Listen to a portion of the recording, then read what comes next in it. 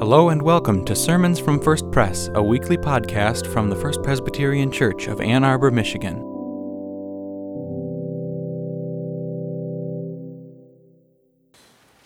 The scripture reading for today comes from Luke 15, verses 1 through 10. In your pew Bible, it's on page 850 if you would like to follow along. Your word, O God of grace, is a lamp unto our feet and a light unto our paths.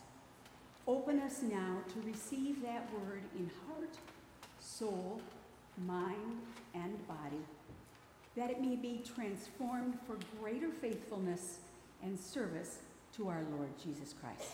Amen. Now all the tax collectors and sinners were coming near and listening to him, and the Pharisees and the scribes were grumbling and saying, "This fellow welcomes sinners and eats with them." So he told them this parable. Which one of you, having 100 sheep and losing one of them, does not leave the 99 in the wilderness and go after the one that is lost until he finds it? When he has found it, he lays it on his shoulders and rejoices. And when he comes home, he calls together his friends and neighbors, saying to them, "Rejoice with me, for I have found my sheep that was lost." Just so, I tell you, there will be more joy in heaven over one sinner who repents than over 99 righteous people who need no repentance. Or what woman having 10 silver coins, if she loses one of them, does not light a lamp, sweep the house, and search carefully until she finds it? Then she calls together her friends and neighbors, saying, "Rejoice with me, for I have found the coin that I had lost." Just so, I tell you, there is joy in the presence of the angels of God over one sinner who repents. This is the word of the Lord. Thanks be to God.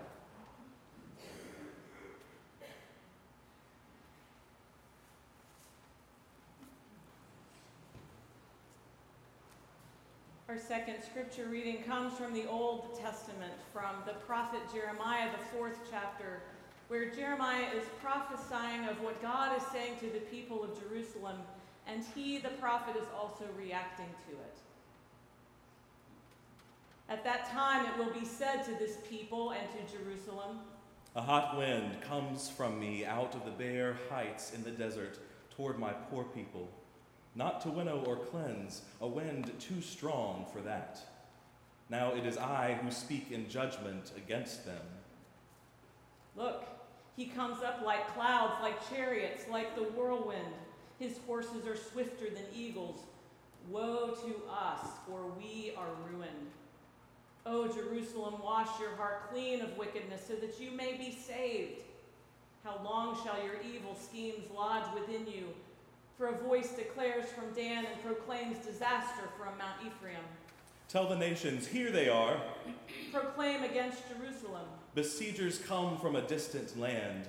They shout against the cities of Judah. They have closed in around her like watchers of a field, because she has rebelled against me, says the Lord. Your ways and your doings have brought this upon you. This is your doom. How bitter it is. It has reached your very heart. My anguish, my anguish. I writhe in pain. Oh, the walls of my heart. My heart is beating wildly. I cannot keep silent, for I hear the sound of the trumpet, the alarm of war. Disaster overtakes disaster. The whole land is laid waste. Suddenly my tents are destroyed, my curtains in a moment. How long must I see the standard and hear the sound of the trumpet? For my people are foolish. They do not know me. They are stupid children. They have no understanding. They are skilled in doing evil, but do not know how to do good. I looked on the earth, and lo, it was waste and void. And I looked to the heavens, and they had no light. I looked on the mountains, and lo, they were quaking, and all the hills moved to and fro. I looked, and lo, there was no one at all. and all the birds of the air had fled. I looked, and lo, the fruitful land was a desert, and all its cities were laid in ruins before the Lord, before his fierce anger. For thus says the Lord, the whole land shall be a desolation, yet I will not make a full end. Because of this, the earth shall mourn, and the heavens above grow black. For I have spoken, I have purposed. I have not relented, nor will I turn back. This is the word of the Lord. Thanks be to God.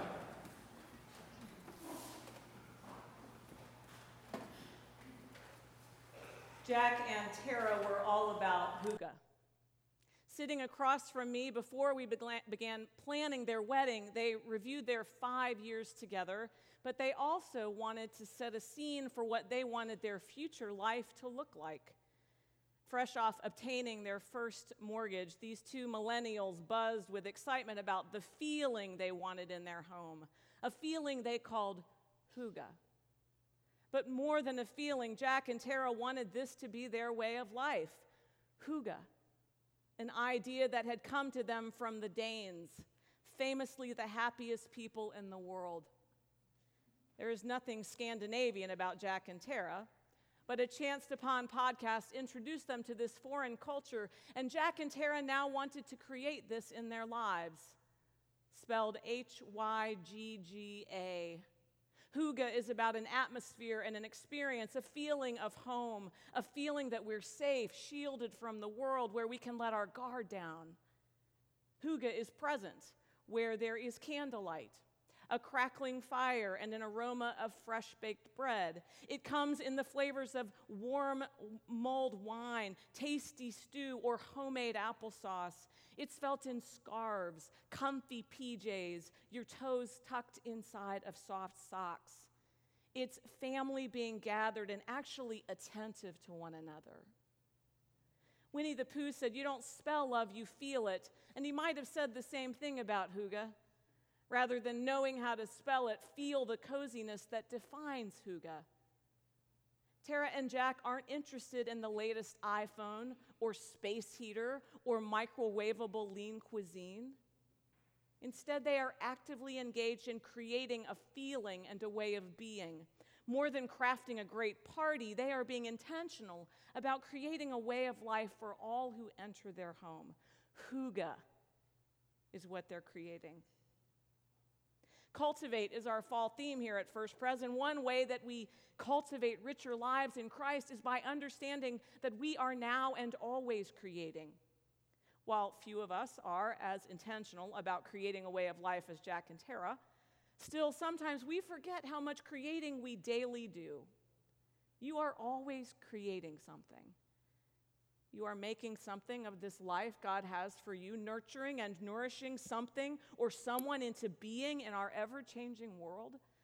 You cultivate a richer life when you create, perhaps your children, each unique and facing distinct challenges, for you will always shape and guide them through your connection to them. Vocationally, you shape a great deal with your vast experience or relevant questions. You create a new marriage or cultivate comfort in the safekeeping of an old one.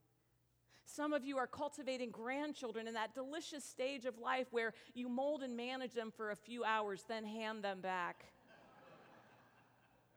Some here are trying not to badly botch a batch of home brew. Some knit shawls, build canoes, watercolor landscapes, write limericks, decorate cookies, or sew unique Halloween costumes, the things you like to make. We even cultivate our pets. Many, like mine, need more training, more cultivating. So are you creating something? Yes, but what? Last week, I sat in a circle with 20 people at a conference for people who love writing. On a remote island in Alaska, we marveled at massive whale spouts and eagles overhead, with the wind whipping outside our windows overlooking Uyak Bay in between Kodiak, Harvester, and Bear Islands. With laptops open and decent coffee nearby, our leader gave us an assignment. Free write for 5 minutes with no stopping or editing on the word bones. We looked at one another with trepidation. It was only Monday. We had just met 24 hours before. Among us, a woman from Calgary whose best friend had just died, 2 middle-aged ministers serving small churches, a researcher from D.C. writing an epistolary novel, a Christian Science practitioner, 2 medical doctors from Singapore, and me, recovering from the last year of challenge here, recuperating from leaving my kid at college, and caring for a family member with chronic illness. But the Spirit of God brought us, faithful lover of words, together, and we knew we'd been given a gift. Over 7 days, we tried to cultivate our calling to create, to finish a book by a certain deadline, to write poetry in a beautiful place, or pen a memoir, and then to edit it. When cultivating language in a writer's group, you critique one another's creation to make it better, revise, write some more, cut, and leave passages on the floor. William Faulkner famously called this process killing our darlings. Some editors trim with a thin blade, others bring more of a hatchet. These were our words, our sentences, our stories. But to create is also to rework, to revise, to cut, to start again. God spoke creation into being, and surely God must revisit and revise it often.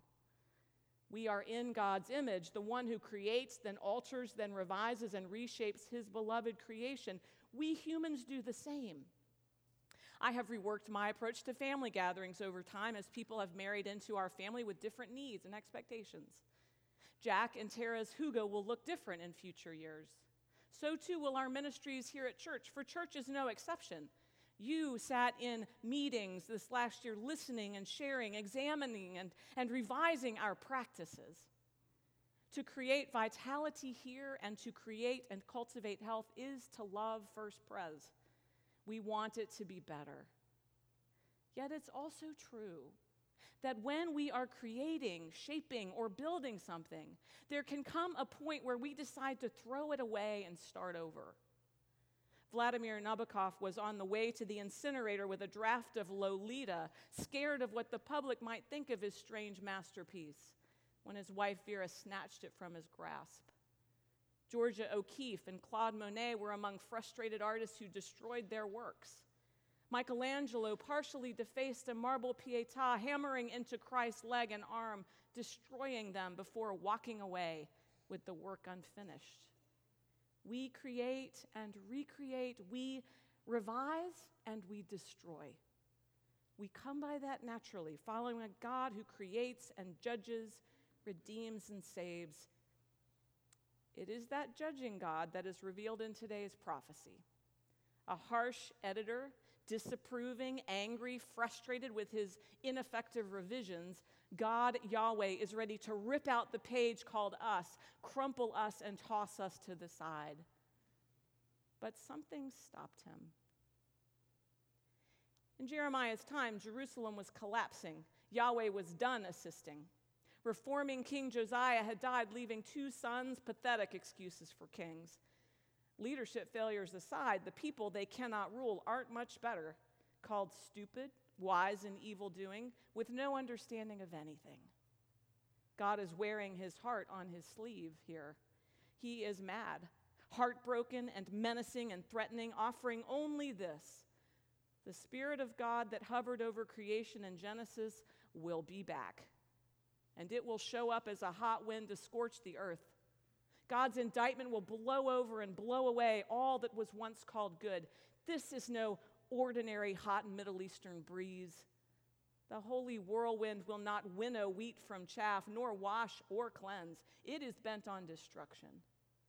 God is devoted to doom, to taking them back to a time before the chaos of creation, to reversing the clock thousands of years, forcing them to see the heavens covered in black, the sky devoid of light, the disappearance of birds, a human-free shell of creation. Alphanetta Wines comments that Israel's troubles are about to go to a whole new level. Jeremiah is clear about why. The health of the world, the status of the cosmos, the very life of nature, it all hinges on what they were doing. what God's creatures were doing. Their words and deeds, their love of sin, their embrace of evil, that changes nature as they knew it. That changes their very existence. For more emphasis, Jeremiah, like a seasoned rapper, adds a beat, a fourfold litany, a haunting rhythm, battering it to them, compelling them to look, look, look, and look. Creation was in peril, and they had brought it on themselves. Transport these words to our days on this overheating planet. We can't help but feel a little lump in our throat, a fear in our gut, a break in our heart. For this is a prophecy that painfully punctures any denials and all indifference. This church is bleak stuff, a somber reality before us. For those who see, it is not a question. Look at ice melt, ocean rise, terrifying coastal flooding. Look at hurricanes and tornadoes and fires. Look at population dispersion and human agony and deep despair. Look and look at the destruction, the toll. Disaster is too common a word in our lexicon, and we know why. Our behavior. In part, it is because creation's creatures remain in a love affair with fossil fuels, a toxic relationship that continues at our peril, and we can't imagine anything different. Some argue that we've made a deal with the devil that prevents consensus and commitment to change. Some say our partisan pettiness has only elevated the estrangement between the climate change deniers, the sky is falling scientists, and everyone in between. An image from Annie Dillard's 1974 Pulitzer Prize-winning book, Pilgrim at Tinker Creek, has long haunted me. It is hard to hear, I must warn you. She tells of the time long ago in the frozen tundra when Eskimos, desperate to feed themselves, would kill wolves in a horrific way. They would take knives, slather them in whale blubber, and bury the hilt in snow and ice. The hungry animals, smelling the blubber, would find the knives and with their frozen, numbed tongues would lick them compulsively, slicing their tongues to ribbons when they would slowly bleed to death. Friends, we are addicted to a way of life that cannot be sustained, drawn to what decreates creation, seemingly numb to the ultimate cost. It is just as bleak now as it was then. And yet, Walter Brueggemann writes that this passage is not a blueprint for the future, neither it is a prediction nor a prophecy to scare us into repentance. It is a wake-up call to a sleeping, numbed, procrastinating people. Hope lives by God's reversal. A sentence in the text, I imagine, is God's 6-word story. I will not make a full end. When you put that with the history, we can know hope. We know all was not lost. That same sliver of hope that Israel held on to is ours too. A hope that, like in their time, arises out of the relationship between creator and creation. God didn't give up on creation, but offered a new way to be at peace with it in the creation of Jesus, the Savior, the source and solution of right relationship between us. Hope. God makes it possible by only saying this: I won't do the revising, you must. I won't recover you, you will. I've done the saving. Now it's your turn. Repent, turn towards me, and change. It's bleak. It feels dark. But in the light of Christ, you can look and see a God who changed his mind, revised the plan, created a relationship with the people built on love, made not from judgment, not from disappointment. Look at how our Creator crafted Jesus into the world to preach parables, to tell us again and again. Look at how if you follow him, what once was lost will be found. None will be lost. Not you or me or anything else in all creation. Jesus has come to seek out and save the lost, and made in his image, so have we. I will not make a full end. God's question to us is, can you say the same thing? Life is about what we make, what we create, and how we revise it. We are the keepers of creation that God made. So we look and we see and we seek. But then what? Other than the individual steps we must take to make choices more healthy for the environment than our own lifestyles, like God's Jeremiah, we also have to feel.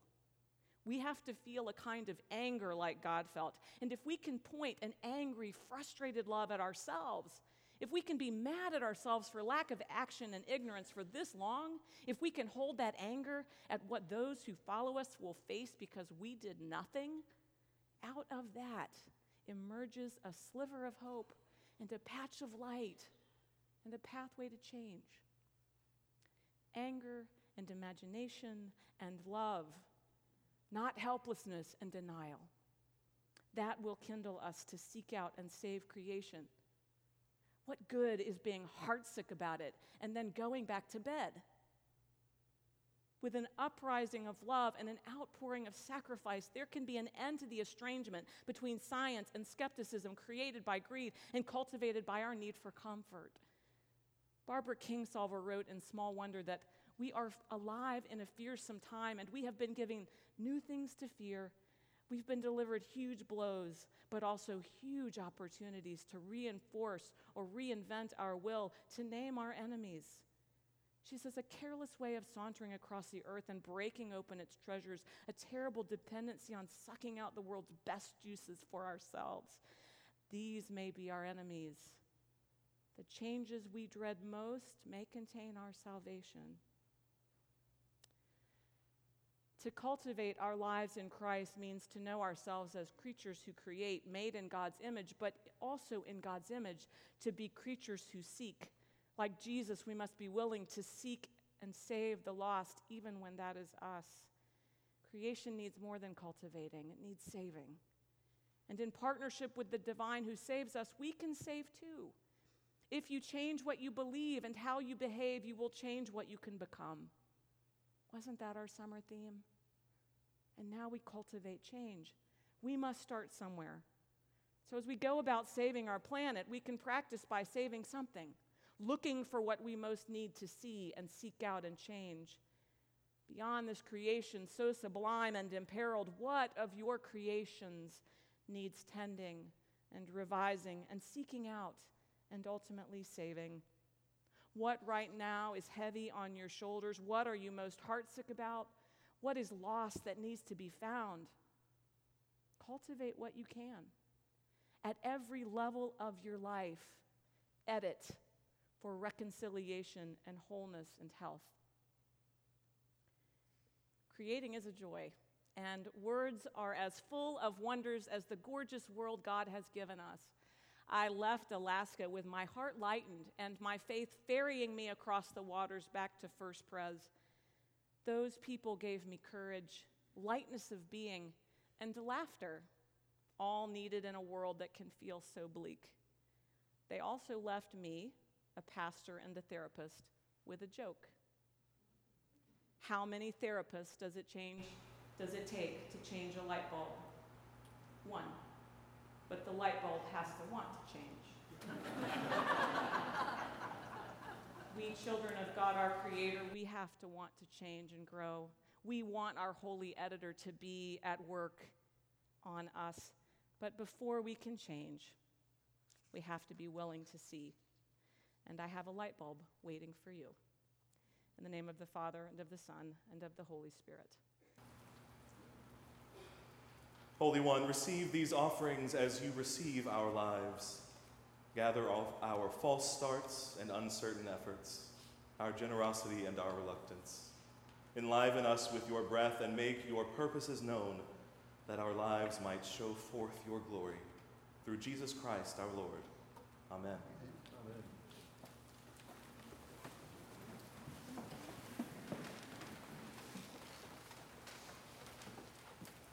Let us continue this morning in prayer.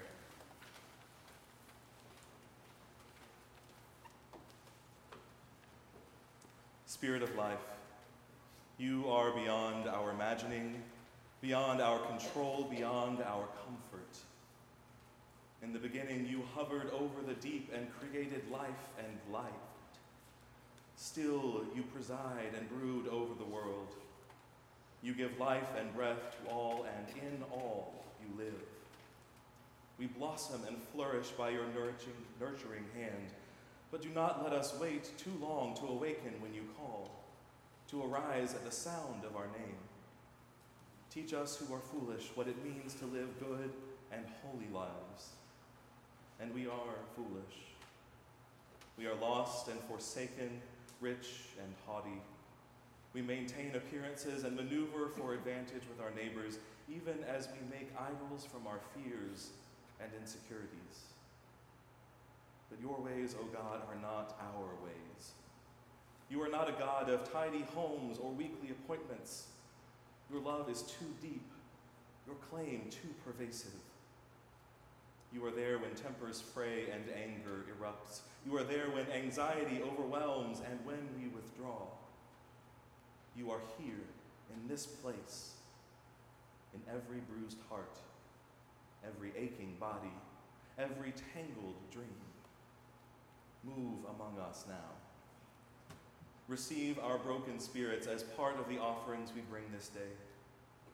Breathe deeply into this room your reconciling love, your holy expectation, and your unending grace. Allow us now to see the faces of those we have harmed, those we have kept at a distance, those whose heartbreak may be old news, but those whose loss is relentless.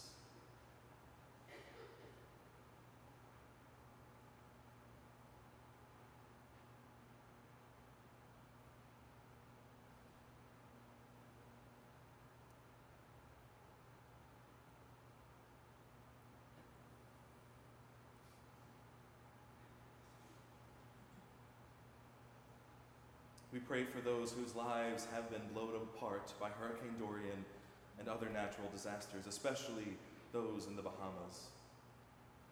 For the people of Yemen, Syria, and the Central African Republic. For migrants and refugees the world over. We pray for all who cannot rest in safety, who must remain alert to signs of danger because their countries are sundered by war, because their homes are tainted by violence and abuse, because they have no shelter but the street. Help us move with compassion and haste toward all who are in need. God of holy love, we thank you for each sign of your stirring, for the songs of children, for gardens cultivated from empty lots, for breathless laughter and hot, flowing tears, for the cultivation of Hugo, for quiet acts of generosity, for resilient spirits and safe spaces, for simple words of encouragement. You are present in each reminder of life's beauty and grace. Author of life, give us the courage to name ourselves as those whose responsibility is great. Teach us to tend and cultivate the world you love, to sow more than we reap, to heal more than we wound, to let your grace and mercy overflow from our lives that we might honor your name in the world. We pray all this with hearts both eager and reluctant, trusting that you will meet us and call us exactly where we are. In the name of Jesus Christ, who teaches us to pray, saying, Our Father, who art in heaven, hallowed be thy name. Thy kingdom come, thy will be done, on earth as it is in heaven. Give us this day our daily bread, and forgive us our debts, as we forgive our debtors. And lead us not into temptation, but deliver us from evil. For thine is the kingdom, and the power, and the glory forever.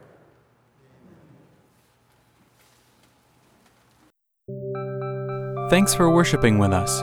For more information, visit us on the web at www.firstpresbyterian.org or send an email to info@firstpresbyterian.org. See you next week for another sermon from First Pres.